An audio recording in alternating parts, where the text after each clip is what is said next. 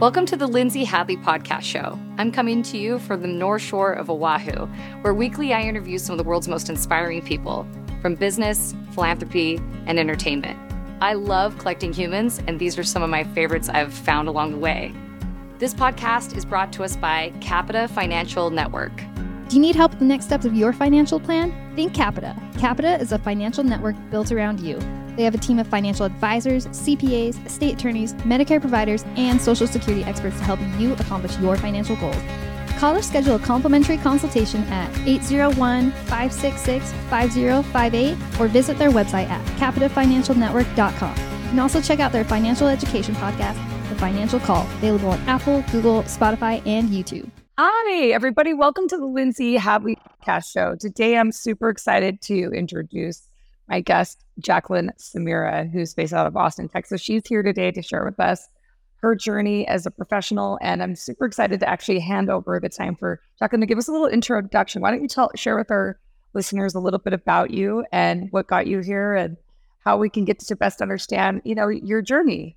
Of course. So nice to meet you. Hi, everyone. I am Jacqueline Samira. I'm the founder and CEO of Howdy.com. Howdy.com is disrupting the talent management and sourcing ecosystem. We connect top individuals in Latin America with U.S. companies. We were recently valued at over $105 million. And most recently, I have raised over $21 million for my company. So it's been a wild, wild ride, a lot of fun. I started the company in 2018. Unbelievable, Jacqueline. So, okay, this is super exciting for me because my background is in philanthropy and social impact. And there's an amazing book that was written by a professor from Harvard called Clayton Christensen. And he talks about the prosperity paradox. And the idea is that using private sector thinking, creating jobs, essentially, is the answer to addressing poverty economically. So there's huge job shortages in the developed world. And I spent a lot of years doing different types of philanthropy, aid-driven, where we come in and feed people and relieve and pay for free school and all these types of boots on the ground, traditional aid development work. And I've never seen greater scale or greater impact to lift, the bottom billion then in creating commerce and business and opportunity for growth in the free market. I'm really a big believer in this. So I think it's really studying what you're doing. What got you to build this company? What was your journey that made you say, hey, and why South America? Do you have, what are your ties there too? Yeah, great question. So, thank you so much for sharing the background about yourself, because I didn't know that either. I think we have a lot of similar desires in how we want to help society in the way that we think about it, because I can tell you, I graduated university in 2008. I was going to go into finance. There was a housing crisis. It was very hard to get a job in banking at the time. So I just went into sales. That windy road led me to Austin, Texas, and leading sales teams for tech companies. Fast forward to 2017, 2018, so much capital was moving into the city, was moving to the great state of Texas because we're so business friendly. And it started to create this disproportion of the amount of demand for strong technical talent and the actual supply of, very experienced software developers.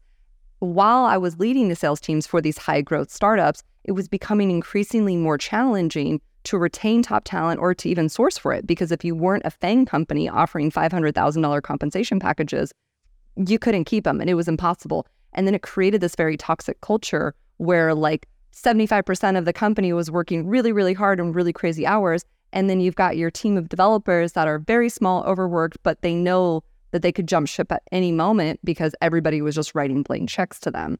And that was a very frustrating experience for me, and a frustrating experience for startup founders who work so hard to raise capital, get their initial seed funding or their Series A or their Series B, and they think they've got the answers to now go build the team, and they can't do it. Now, my background is my mom is actually a computer engineer from Iran.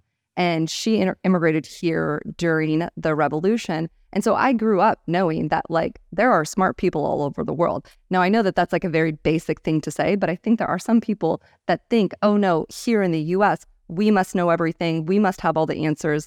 We invented technology, we invented software. Well, in fact, it was invented in tandem with a lot of people all over the world. And so I knew that there were excellent, experienced, tenured software developers all over the world.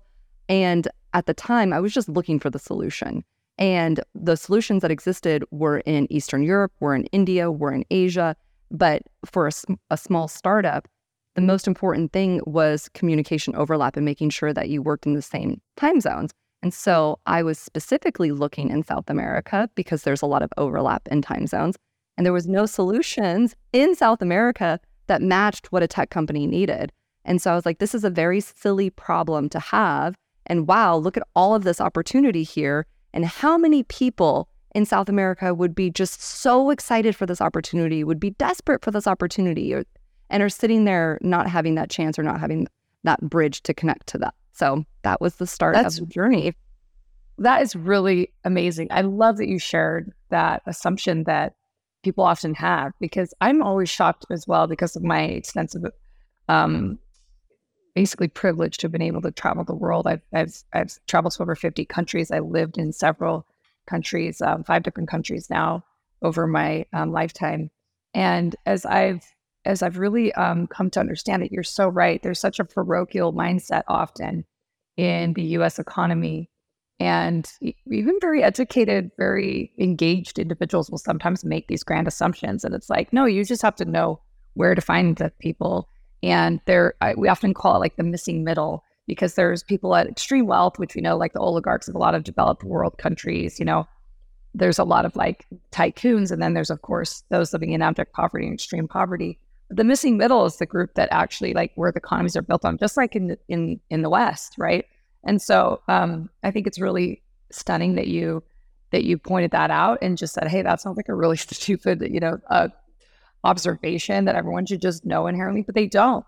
And so this is a great way to re-educate. And I'm super grateful for the internet and people like you that kind of help get us more exposed, So tell me a little bit about your process of how you recruit and then who your clients are, because this is just ultimately matchmaking, I would imagine, right? Yeah, it's technical matchmaking. Here we go.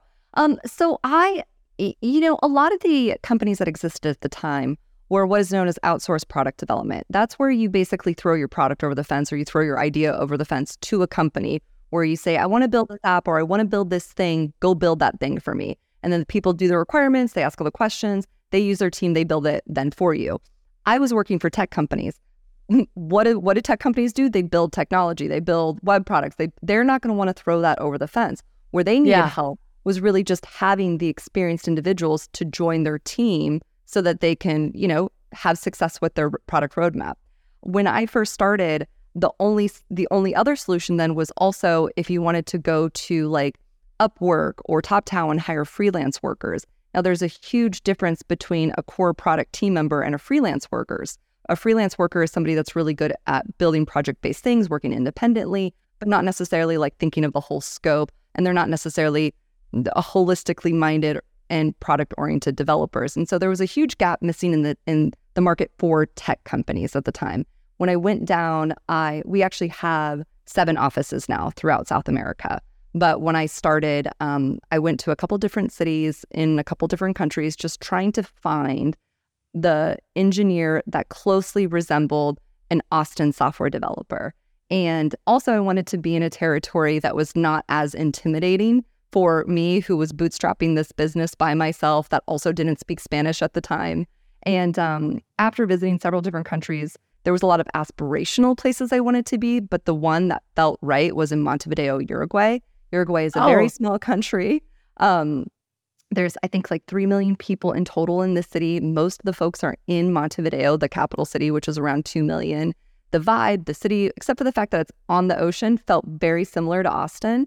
And it has that country has the strongest middle class in South America. Actually, might even have a stronger middle class than the United States right now.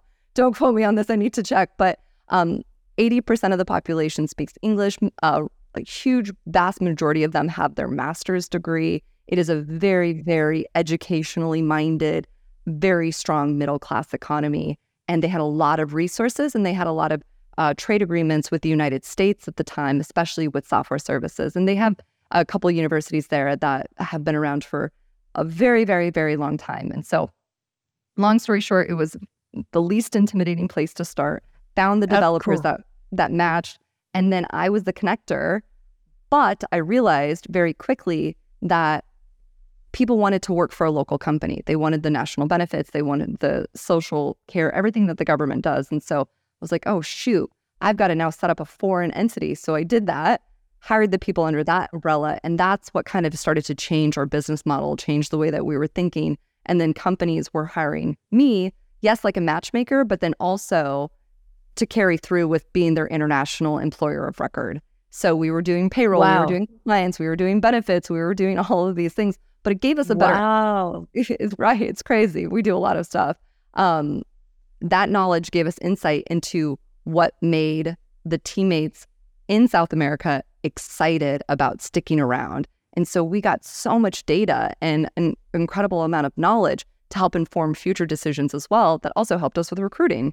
So it's kind of been this flywheel.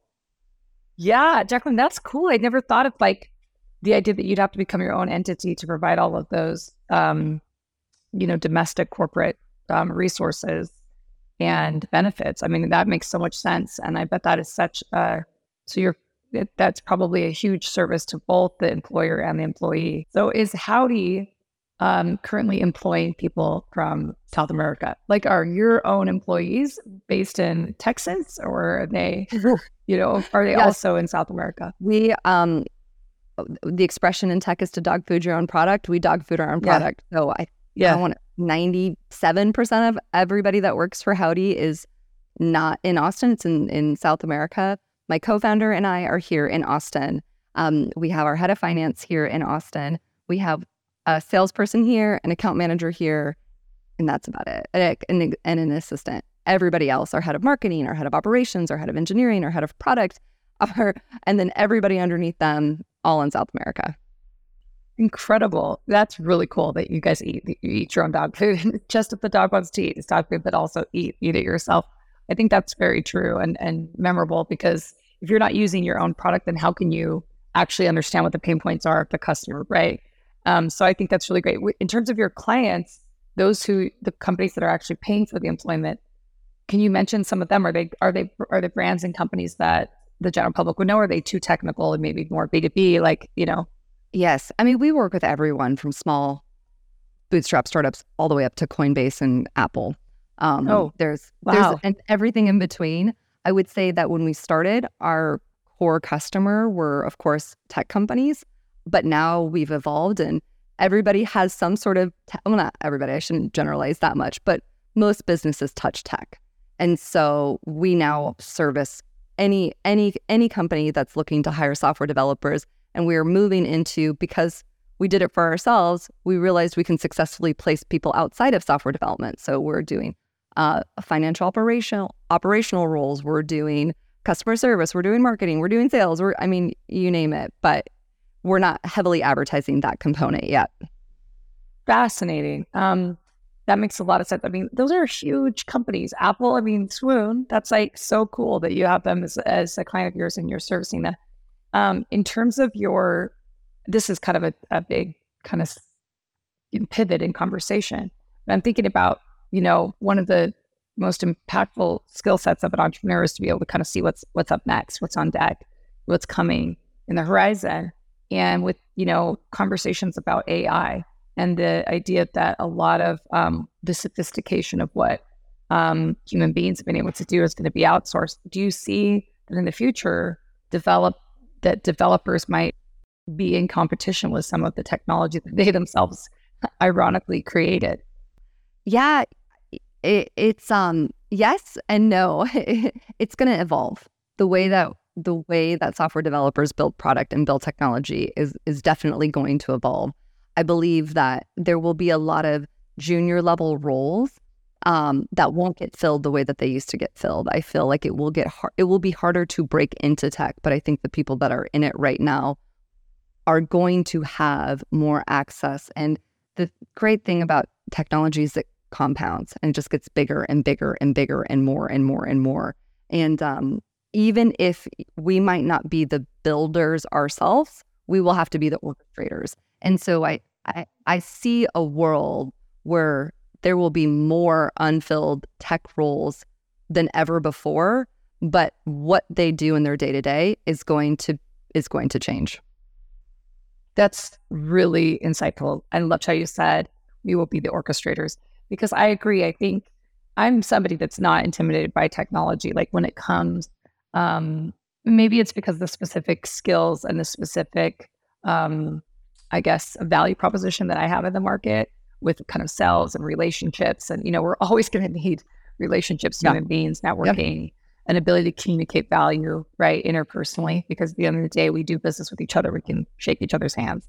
So because we need to know the trust, we need to have that trust equity and speed of trust to make things happen. And so because that's been my particular role, maybe I have this fortunate advantage to be less intimidated than if I had a certain skill set that actually could be outsourced. But I also think that I and this again could just be the convenience of my position, but I also think embrace technology. The best companies pivoted, and those who didn't say, they fought what is, right? There's a surrendering as an entrepreneur to be whatever it is, whether the market or customer feedback loops are saying this isn't good, or even on a vulnerable personal level, my own shortcomings as a human being, my own shadow side or weaknesses as a person, as I go out in the world and engage, to get that feedback loop to be wow, this is a consistent, I'm the common denominator in this response from people around me, the world around me. It's telling me something about how I'm perceived and myself that I have to contend with. If I fight against it, it's going to end up not going well for me, So to me, when new technologies and disruptions come on deck, to embrace them and run towards it and say, okay, this is what is. How do we pivot? How do we contort and utilize and embrace and go and flow with what is? And I just feel that's a good recipe for success. I'd love your thoughts on that. It's especially as an entrepreneur, I think I'm a very positive person just in general, the way I think about everything that's new or exciting, even if it's bad, it's good. I always find a way to make it good. And the way that I think about generative AI and the way that this is introducing and the way that computers are going to be able to build programs themselves without computer programmers, it's exciting to me because that just means more people have access, and it levels the playing field in a way where anybody with an idea could potentially go and create a thing without having to depend on another person that may not understand the thing you want to do exactly the same way you want to do it. I also think about it too, when robotics were introduced into manufacturing, yes, that terrified a lot of people, and there was a lot of protests going around being they're taking away our jobs. What are we going to do? How are we going to work and provide ourselves? And we just evolved. We changed. There's more jobs than ever. In fact, I'm more concerned about the fact that the boomers are about to all retire. The millennials will be promoted into senior management. And then the Generation Z doesn't want to be individual contributors. They all want to be content creators. They all want to be entrepreneurs, which is great. But we're about to have a massive shift in the whole workplace environment. There's a lot of changes happening, but it's exciting. It's exciting things. I think it's going to create more access and more opportunity. I love that. And so do you see yourself in the future as a business branching out of just developers and software and providing other services because of your unique ability to curate professionals and provide all these services in country like you are? Do you see you expanding in the vertical offering, so to speak? Yeah, so that's exactly right. And that's what we're doing right now. So we are testing it out with our existing customers, where we're offering other different vertical roles like financial operations and customer service and sales and marketing and everything. And it's been very successful. So I think by the end of this year, we'll have enough data and validation that by the beginning of 2024, it will be something where we're no longer just software developers. We're connecting everything to everyone. Yeah, that's exciting. I think, I'm curious because it's such a unique niche business you're in. And I'm sure listeners and people would be interested to know some of the mechanisms and the utility of some of how you've gone about, for example, advertising to secure talent. Where do you find, how do you have a clarion call for hey, we can help get you a job to these professionals in the developed world? What has been your strongest mechanism for securing talent? So I have always created this human-centric approach to recruiting. I think there's a lot of ways you can market. You can, of course, advertise online, you can advertise on social, you can be an influencer, you can do all these things. but maybe I'm old school. I like in-person, face-to-face meeting people. So like when I first went down to Montevideo, I just met people for coffee and I like just reached out to them and said, hey, I'm here. I'd love to connect. And then I started having like little recruiting events, and then we started doing meetups, then we started doing talks. And the way I was thinking about it is like, I can't ask for something from them unless I give something to them. So what can I give where they will receive value, want to be a part of this, and then maybe I can say, and also here's how I can help in addition to that. So we started doing meetups, tech talks, hackathons, you name it, really just to give back into that community and be a core, just known name brand for, hey, these are where the software developers in Buenos Aires, they go and hang out. They've got this special club that they go to, they meet up, all of these like great leaders come and talk there.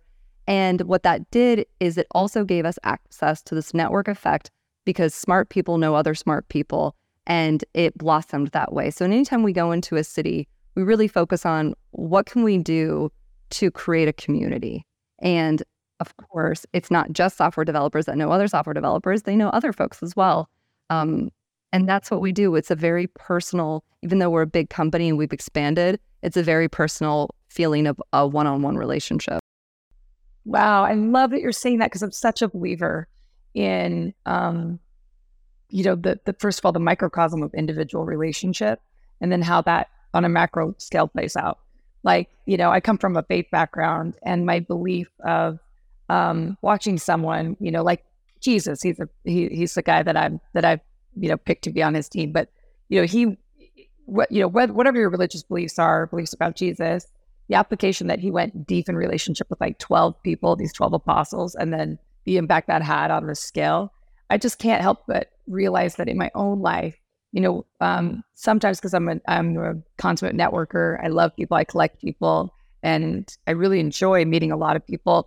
But the depths of relationships that I've had, the ones that I've got years and years and years of trust equity built where I really understand them, those are the ones where the greatest fruits are always given, just on a personal level and professional level, right? Because it's like, I know you and I know exactly how to put you where. And so I love that you have that relational centric approach. So I'm sure that takes, I would say maybe like the long, short way to get things done, right? Like it's not a quick one and done, like you're really investing in these individuals, but then the long-term payouts must be really beautiful. On the other side, how did you attract your clients who actually, then hire like the Apples of the world? How did you connect with them? So the same way, one-on-one relationships, deep relationships. My co-founder and I, while I would like to think I'm young at heart, we've been in the world, the tech world for a minute. So we had great relationships there.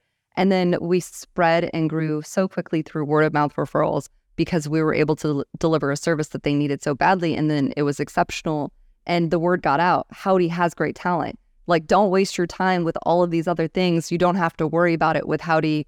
It's the same. And so that helped and played a very, very big role too. And then, Apple was lucky because we were working with a company and they got acquired by Apple. So through that acquisition, we were able to work with them.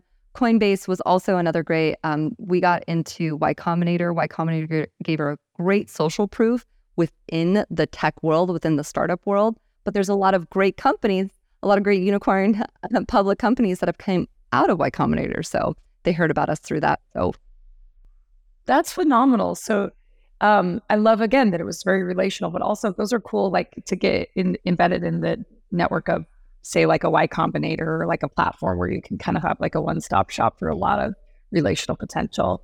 It's very, very neat. You are just so impressive. Like you're just a 10 out of 10 in communicating, your poise and your articulation and your, obviously the competence. You have this like humble, quiet confidence that I just think is infectious. How have you found being like, as women in leadership, especially in the tech world where we know the disparity is significant for women in leadership? How has that been for you? I mean, and what was it that shaped you that made you, I guess, be able to sit at the big boys table? I mean, it's a really real thing that a lot of women are facing right now, of the dynamic, right, of how real that is. And I tend to maybe I'm a political moderate, right? And so on my personal moral imperative, like I don't love when there's a lot of, I want to avoid any victimhood for myself and for the community around me. Like so as women, like, I'm like, hey, create value and value is given, like the free market doesn't lie. Like if you, like, I know as an entrepreneur, I don't care whatever your gender, race, or whatever it is. I'm just you bring me value. I'm going to create value back for you because this is a virtuous cycle. However, I have learned in time that there is about a 9% that they've done the multivariate analysis about women. There's about a 9% gender bias, and it comes from a lot of projections around how we're socialized. And also, you tend to trust innately on a subconscious level people that look and talk like you. And so when you're a man in leadership, those biases will show up. And 9% is a serious thing, right? Like the rest of it has to do with lots of other decisions of women being agreeable or the careers they choose. Women tend to be more interested in people, not things. Things scale, which creates more compensation. All these things are interesting. Women tend to not advocate for themselves the same way. Women tend to be more balanced in their work-life balance, and they tend to be caregivers at home with children and family members, an extension of community, and they're more relationally driven. So those things are all at play. But I will say that we just had Capita put on a women's gala in Utah, and we had 170 women, and we invited just a couple men that were like executives of the sponsors that came, and some of our senior executives of the men at our company were able to attend. And our one of the partners at our firm wrote this email that like made me tear up. It was really sweet. His name's Zach Call, and he said, I just got to feel what you women feel like all the time, where I walked in a room of 170 people that were in white dresses because it was a white themed party. And he's like, and I didn't look like any of them. And the awkwardness I felt of trying to manage the conversations that were already happening, knowing how, he goes, I felt the discomfort of being other and different. And he goes, I got to feel what you ladies get to feel all the time. And I thought his empathy and theory of mind was so beautiful that he expressed it away. And I thought it made me tear up because he just honored us and said how real that was. And I thought, yeah, I think I sometimes take for granted how it is actually in the marketplace. So I'd love to hear your thoughts about being a woman in leadership, and especially in the tech industry, how that's been for you, or any ideas or advice you have to women listening or men listening to this podcast interview. I have so many thoughts here. First, I want to thank you for those very, very kind words you said at the beginning. That's very, very humbling. I appreciate it. And you also brought up a lot of great points, and I think politically we're probably very similar. I might lean probably a little bit more left, but either way, I say things that maybe the people on the left side don't love as much either. But I grew up with my co-founder and I call it immigrant mentality. So I was very fortunate to have a strong mom that immigrated here. And she very much from day one was like, you're a female, everything's going to suck, everything's going to be harder for you, nothing is fair, and it is what it is. And she would not let me have a victim mentality. Now, fast forward throughout my career, there were probably things I should have spoken up against, or I should have spoken out about. And there was horrible things that happened. Of course, my career was 2008 until I started this company 2018. Like the height of Me Too came out, 2017, 2018? All the things people talked about. Yeah, Me Too. Of course, duh. Like that's just, it was what it was. But I think that the thing that's been so beautiful about being an entrepreneur is that I have received more respect in this role than any other role I've ever been a part of. And wonderful. When I was an employee, I think people just like naturally disregard you or naturally talk down to you, or they patronize you, or they don't.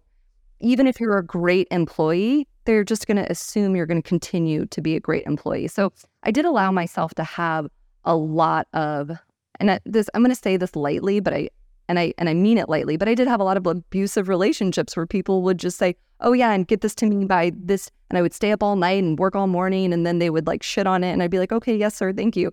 I was just this great employee that people like loved because I didn't ever set up, healthy boundaries for myself. I got royally like screwed over one day, and I was so upset by it that I was like, you know what? I'm so tired of making other people rich. I'm just going to go do it myself. And I knew that the VC world was stacked against me. And so I didn't ever have a dream of raising capital. I'm going to go bootstrap this. I'm going to do it myself. I'm going to make money for myself. I'm never going to depend on anyone. And then yes, girl, the business was working and we started growing. And the wild thing was, I was like, man, like we really have an opportunity to make something here. We really have an opportunity to do something bigger than we could ever dreamed.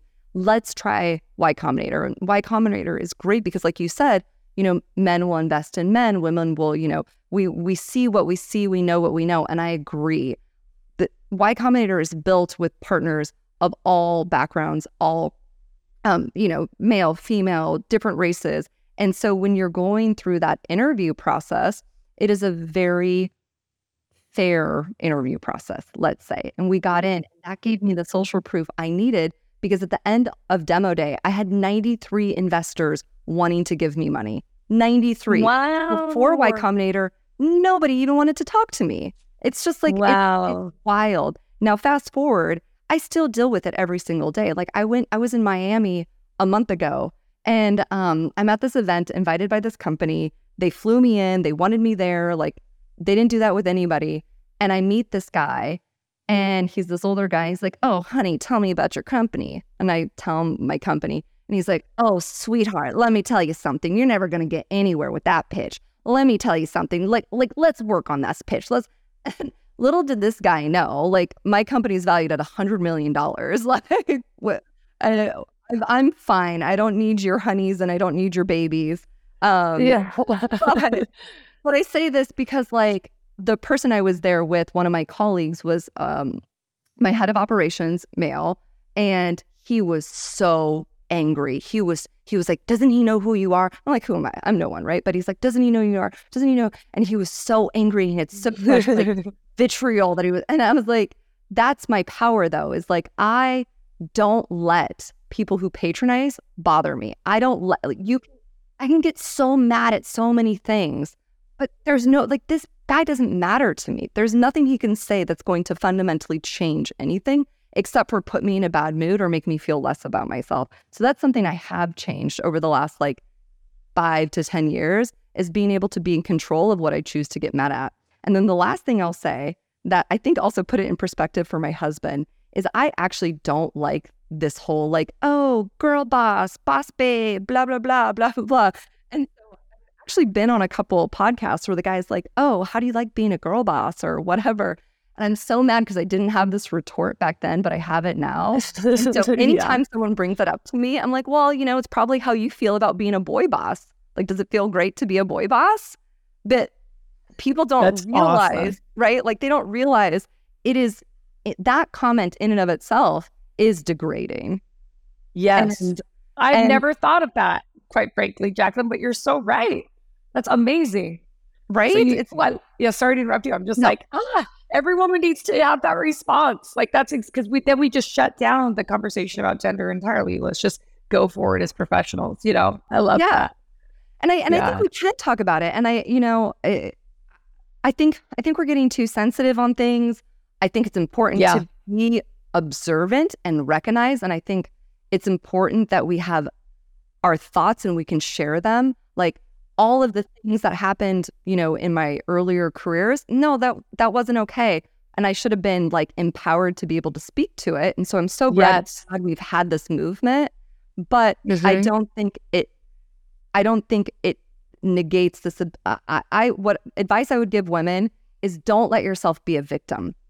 Just, you are, but there's no reason to, because it's only going to hurt yourself. That's the way I think. At least. Oh, I love this. We need you on every panel and every podcast and every, any way that your voice can be heard, because I think we need to have this conversation from a different lens. I do agree. I can't be ungrateful for the women that have led out and calling out the toxic behavior and the disparity and the issues, right? Like, those movements have brought forth and we're standing on the shoulder of giants, so to speak, of now because of it, 100 years ago, women couldn't vote. I mean, my goodness, you know what I mean? So it's we couldn't own property. We couldn't, so it's there absolutely has all of that as a foundation, and not to disregard it or not to say how important it is, and not to say there isn't still disparity. Like, I come from the state of Utah, although I live in Hawaii now, and Capita Financial Network, our company, is based there. And we are number 50 out of the 59 states of gender equality on scales of metrics of professional and compensation and all that. And it doesn't surprise me at all. But I do think if we don't get honest about what is, going back to that surrender to the facts, and the truth will set you free. Like, if we don't get honest, and a lot of that in Utah is because of, social and religious undertones where women choose to not be in the workplace. Right. Or if they do, they've been out of the workplace from having 6 children on average or whatever, 5 children. I don't know what the Utah average is, but it's way higher than the national and international average of childbirth. So these women are choosing different choices.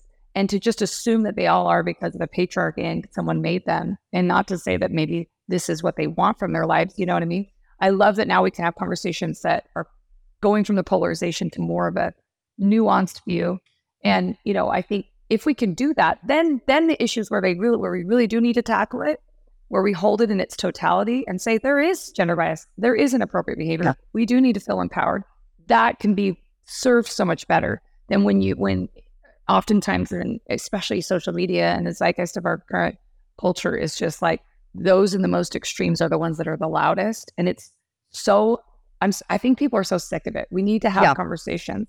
We can say things that maybe aren't popular to say and say, no, I disagree, because in my experience, I've had women be like, well, how did you get there? Like, da-da-da. And I was like, or even just like, you have this earned confidence. I was sitting here looking at you and taking you in and just like having this girl crush. And I'm like saying to myself, Jacqueline has gotten this confidence through hard work and earning it. She didn't just materialize it because she read some book by Deepak Oprah. She got this from years and years of slaving in the trenches and hard work of learning and ideating, and you paid for it.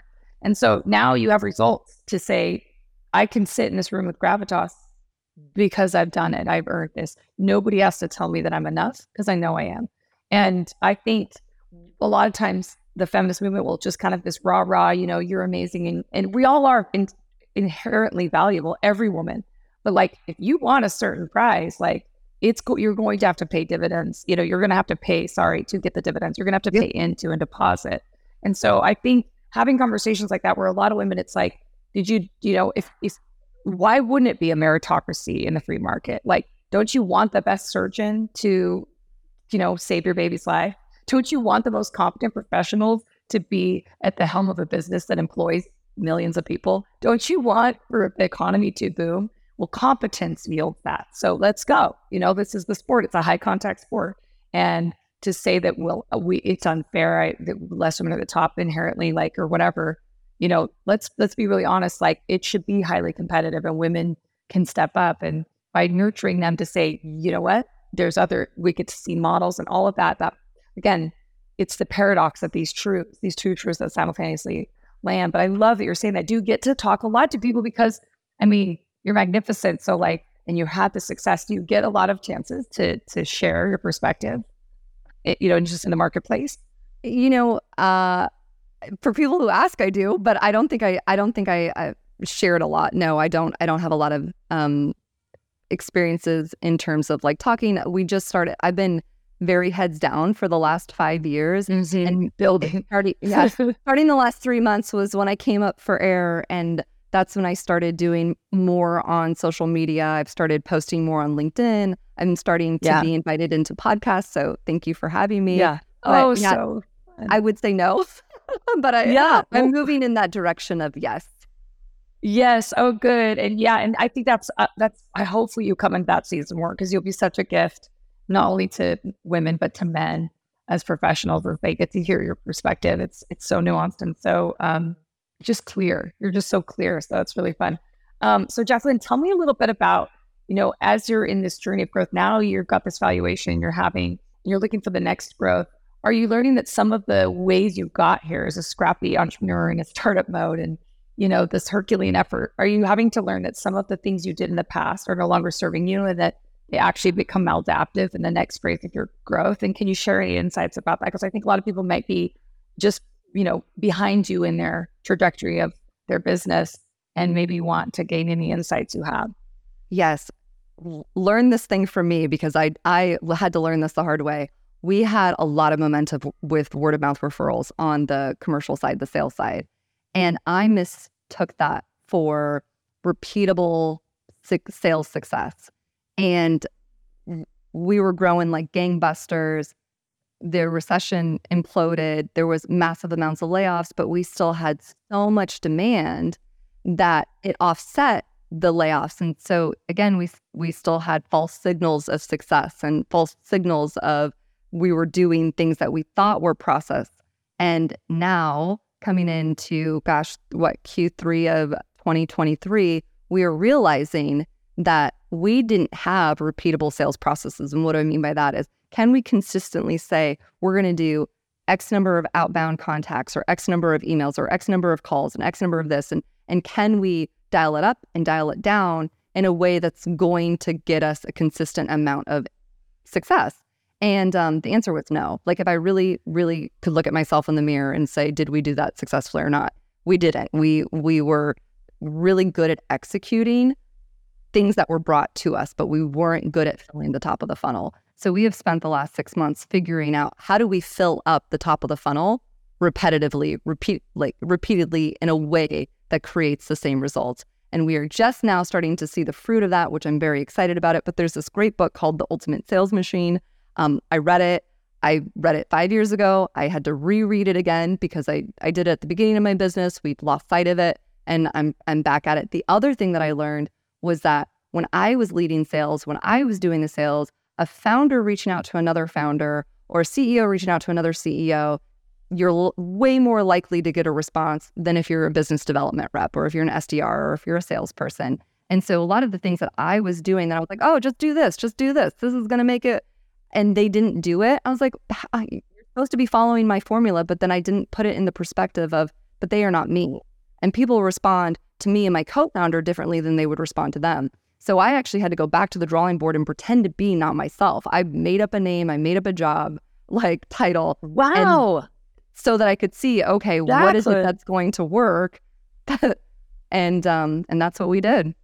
That's really cool. I want to hear more about that. That is innovative and just like, that is just scrappy and guerrilla style, business. I love it. So tell me a little bit about what the outcomes were. Were you went under this alias and you're just like, okay, I'm no longer the co-founder and I'm not me. How people respond. What did you learn were the hacks that actually had outcomes you could take back to your team?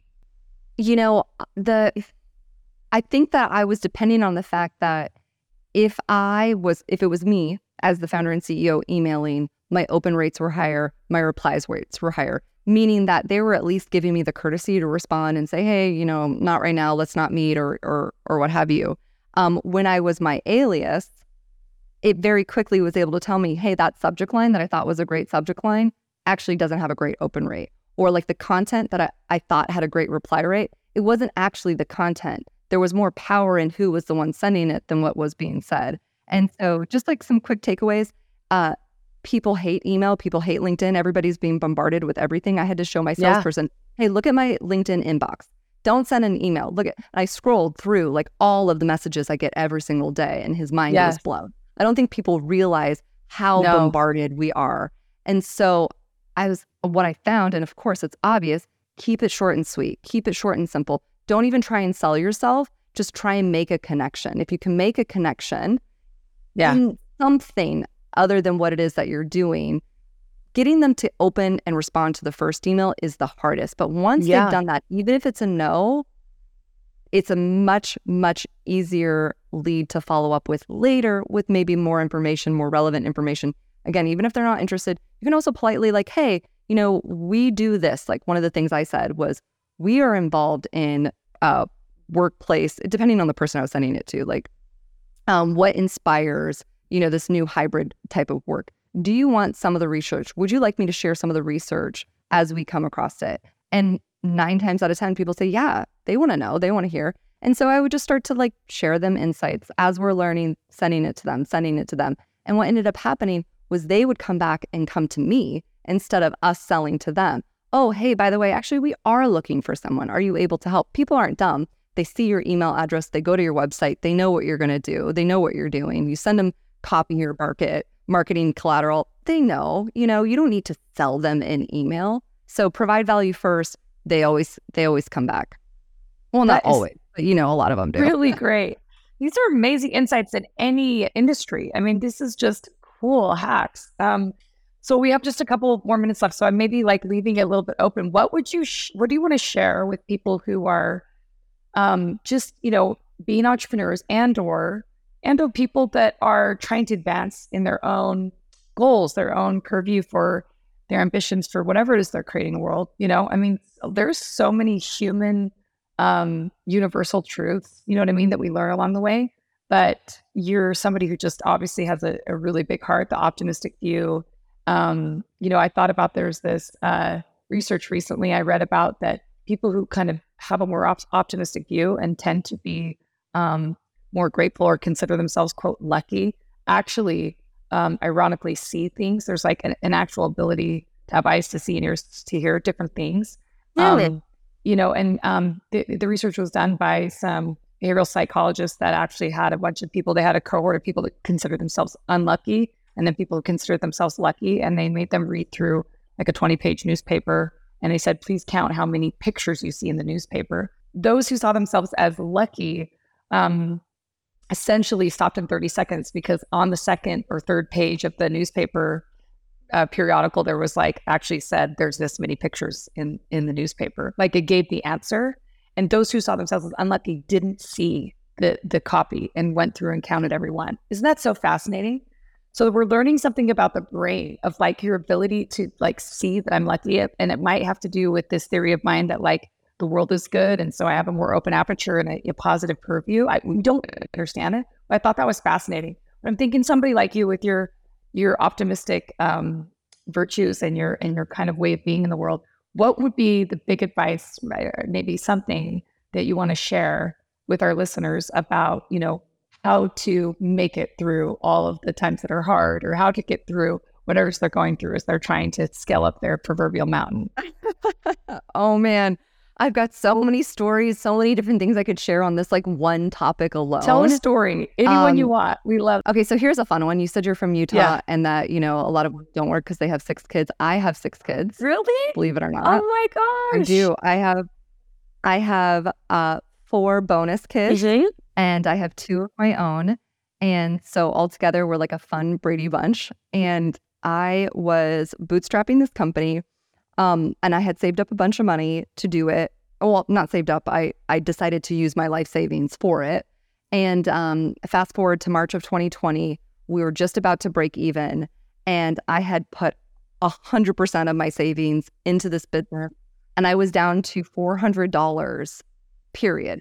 400 of everything. I had been, 15 years of working, $400 to my name. And I was 8.5 months pregnant with my first son myself.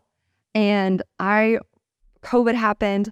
Every single customer of ours basically put everything on pause. Everything went on hold. And my baby shower, which I was like so desperate for those items, got canceled. And I'm just like, oh my gosh, I have this baby coming into the world. I have this company that's about to fail and tank. Though everybody's paused, everything's happening. And I tell you, like, I somehow remembered that I had this like savings account that I had hid from myself when I was younger. And I just like out of nowhere remembered, I'm like, Citizens Bank, why does that name sound familiar? I log in and there was like $2,000 or $3,000 there. And I was like, oh my gosh, I'm like, like you said, like luck. I was like, yes, like this is a sign, like keep going. And then of course we had a mortgage and I didn't know how I was going to pay the mortgage. And then it came out where it was like, you can defer your mortgage payment for 3 months without any kind of like fault or penalty. I was like, am I in this like virtual reality where someone's playing and they're just like messing with me right now? Because like all of these things are happening. Wow. And I kept feeling, I'm like, wow, I'm so lucky. These are all signs to like continue to persevere. And then sure enough, I had my son. It was still a very stressful, hard time. But then like it was right after that like very, very stressful moment where a couple lucky things like allowed me to stay in business, that right after that, we took off so and great. Everything exploded. So like great. the advice I always tell my friends that are entrepreneurs is there will be tests out there that will think you need to fold.